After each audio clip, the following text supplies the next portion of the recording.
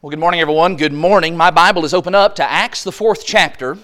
Acts chapter 4, we're going to read right there at the end of that chapter, and then we're going to make our way right into chapter 5, and we're just going to stay right here in this section of the book of Acts and work together in the text for these next few minutes this morning.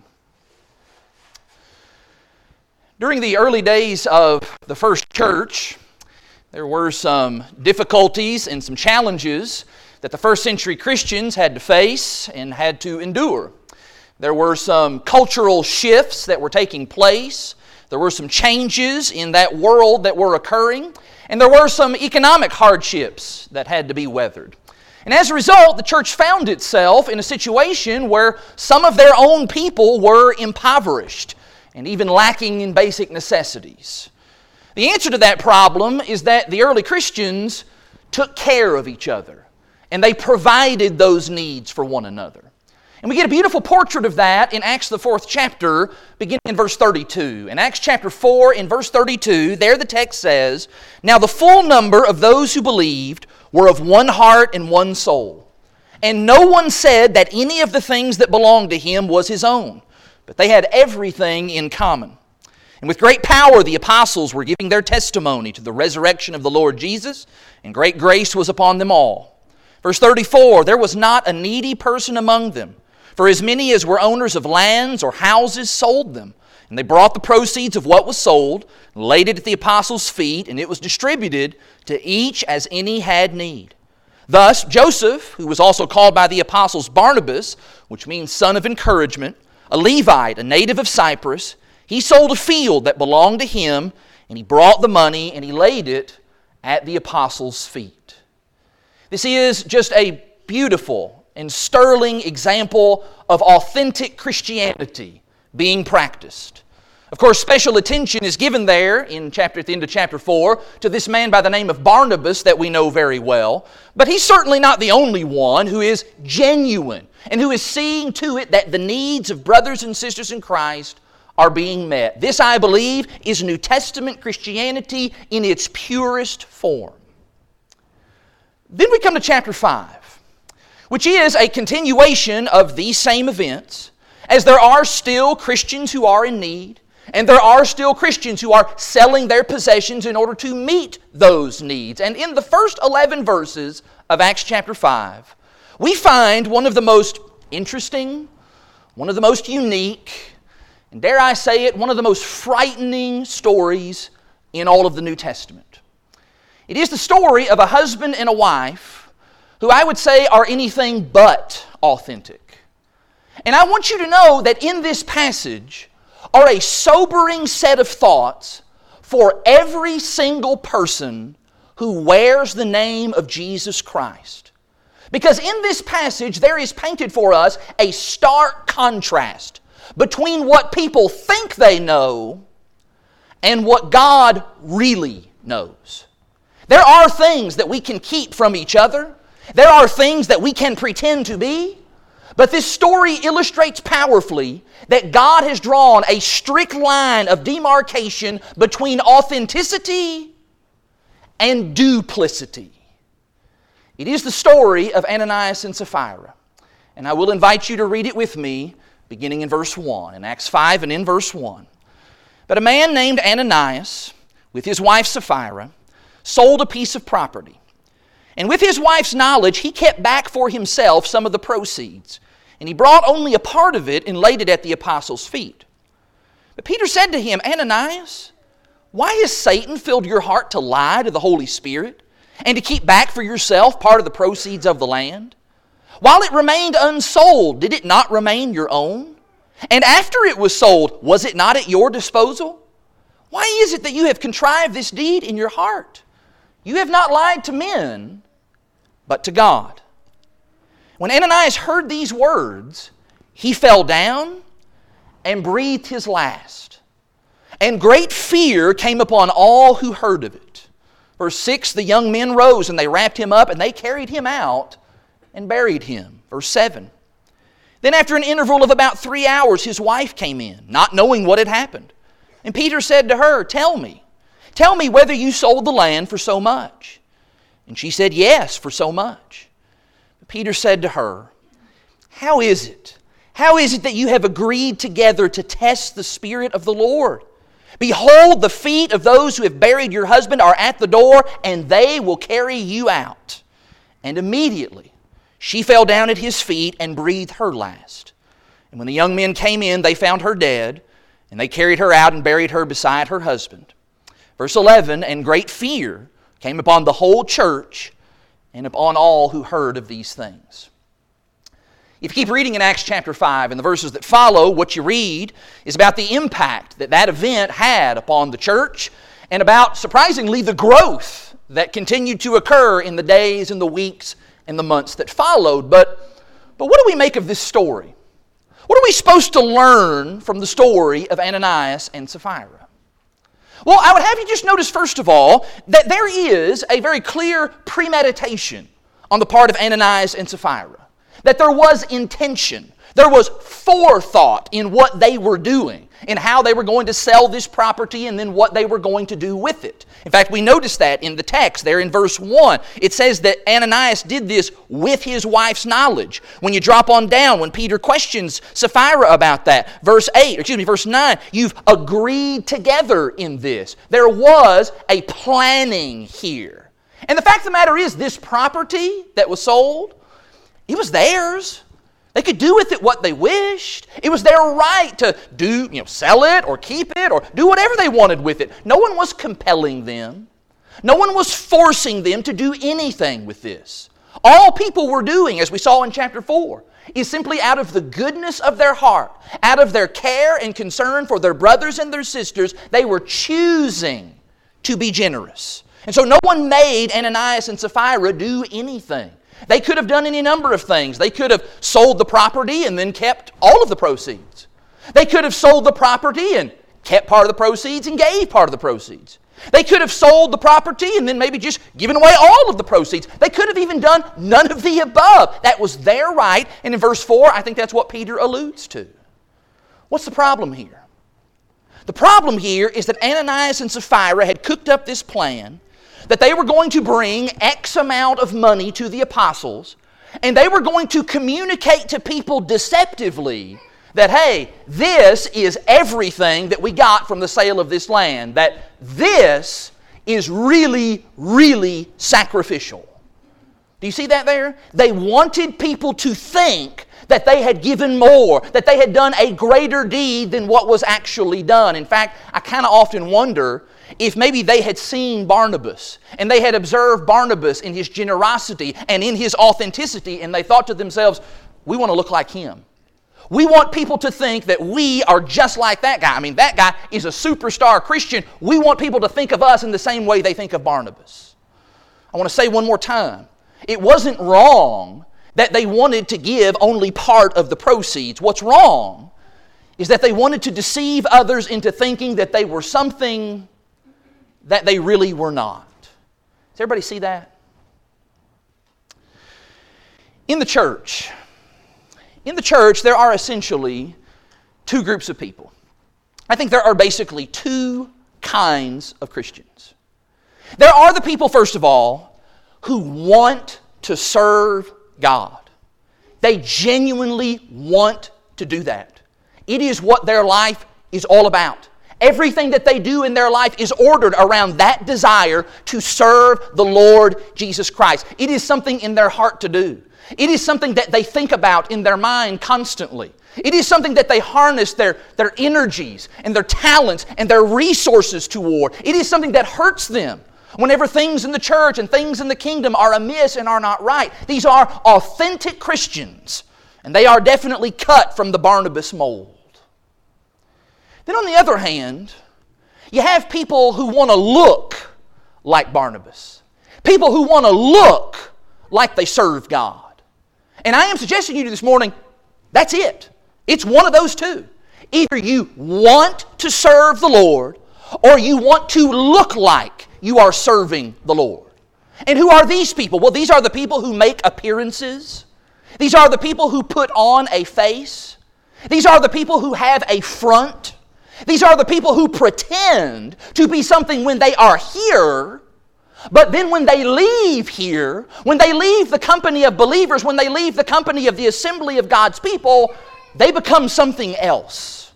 These are the people who seem to be one way with you and with me in these circles, but then when they leave these circles, you really wouldn't even tell them apart from the rest of the people out in the world. Can I tell you the kicker about all of that? Thinking about there's two groups of people in the church. You got people who are authentic, and you got people who are duplicitous. Can I tell you something about that? It is nearly impossible to tell them apart just by looking at the outside. Think about that. Do you think anybody knew that Ananias and Sapphira were liars and fakes? I mean, from outward appearances to the naked eye, they seem to be very religious. They seem to be super devoted, super sacrificial Christians. Look at them. They've given so much.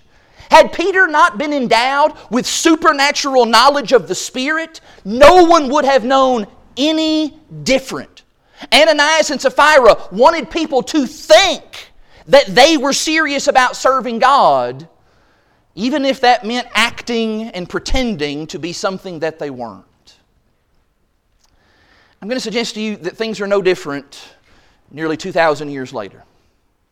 We live in a very image-obsessed society where it is much more important to seem like you're something than to actually be something.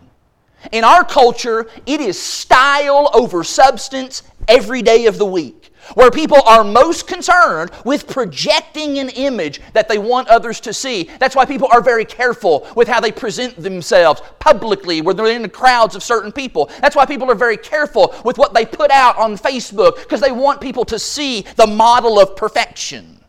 And sometimes what that means is that means projecting that image at any cost. Even if it means sacrificing your own personal integrity, we want other humans to look at us and to say, wow, aren't they something? Look at him. He's so chivalrous. Look at her. She's so nice. Look at them. They're just the perfect couple. And unfortunately, Christians are not immune to that. Ananias and Sapphira show us. They stand for all time as the consummate example of Christians who wanted people to think that they were something different than they really were. And you know what? A lot of Christians today are actually successful at that. We don't have apostles today to point out people's hypocrisy and people's lies. And so as a result, people are very successful at making themselves kind of be able to just be a chameleon and blend in with others. The truth of the matter is, I don't know what everybody here does in their daily lives throughout the week. I don't know what you do when you leave this place. I don't know if you go home and view pornographic material. I don't know. I don't know if you go to work and cuss like a sailor around your coworkers. I don't have a clue about that. I don't know if you in your private conversations with people joke about sin and about divorce. I don't know if you beat your children behind closed doors. I don't know what everybody's sins might be that they are struggling with and the sins that they might be overcome by. Because the fact of the matter is, we have gotten really good at this acting stuff. I said the word acting a second ago, and I got to thinking about that. That is what we do. We're really good at acting. You know, I don't know why this is, but our culture just absolutely idolizes actors and actresses and people who do that professionally. These people get paid ridiculous sums of money to go on a screen and pretend to be something that they are not. And we revere them. We idolize them. We pay our money to go and watch them and to see their shows and to see their movies. People look to them and actually care what these people have to say about issues in society and in politics. Why we do that, I don't know. Some of these actors and actresses are amongst the most uneducated and ungodly people on the planet. And yet here we are. We pay people to pretend to be something that they aren't. Is it any wonder? Is it any wonder that we have a problem with image over substance in our world? These professional pretenders, they pretend for us. They pretend to be hurt. They pretend to be sad. They pretend to be angry. They pretend to be happy. They pretend to be in love. And that's just such a regular part of our lives. It's become so ingrained in our world and in our minds that I think the assumption of the average person is that, well, everybody acts sometimes. I mean, everybody does. I mean, nobody's really, truly, totally authentic. That what you see in other people's lives, that's not really genuine. There's nobody who is 100% authentic. Virtually everybody does some pretending, and I'm saying to you this morning that is cold comfort for people who have something to hide. That is cold comfort for people like Ananias and Sapphira, who wanted to be seen as something that they were not. I'm sure Ananias and Sapphira were able to soothe their conscience by telling themselves, well, everybody pretends sometimes. Everybody fudges a little bit. Everybody acts like they're something that they're not sometimes. Everybody does that. In fact, maybe even Ananias and Sapphira, maybe they even thought that about Peter. I mean, look at Peter. That guy's not perfect. We know that. That guy's got flaws. He's done some wrong things. You know what? When he's at home, I bet he probably screams and shouts at his wife. I wouldn't really be surprised if that guy maybe even drinks a little bit on the side. You know what? It wouldn't even surprise me at all if he goes around and flirts with other women because, again, everybody acts sometimes. And that is the way that our society thinks. And my fear that we as Christians, we have come to believe that in the church. That we can come here and we can just act like everything's just fine. We can put on our smiles and we can wear our nice clothes and we can just show everybody, hey, I am a model Christian. We can pretend like we've got it all together. I mean, after all, how long do we have to put this show on for? 1 hour? Couple of hours a week at the most? That's a piece of cake. I can do that. I can put on that little act and nobody will be the wiser for it, and I can then leave here and go and live and act how I really want to live. Can I just ask you something? What difference does it make? What difference does it make what other people see and what other people think when God knows the truth? He knows. I may not be able to decipher whether you are a Barnabas or whether you are an Ananias or a Sapphira, but I'll tell you this, God can. God absolutely can. In Hebrews the 4th chapter and in verse 13, the Hebrew writer says there that nothing is hidden from His sight. There are no such things as locked doors or hidden closets or private messages or incognito browsers with God. No. Everything is uncovered and laid bare before the eyes of Him for whom we must give an account. That is why I will just say that trying to pretend for everybody else, it is the height of stupidity. When I am more concerned with what others see and what others think about me than what God sees and what God thinks, that is folly.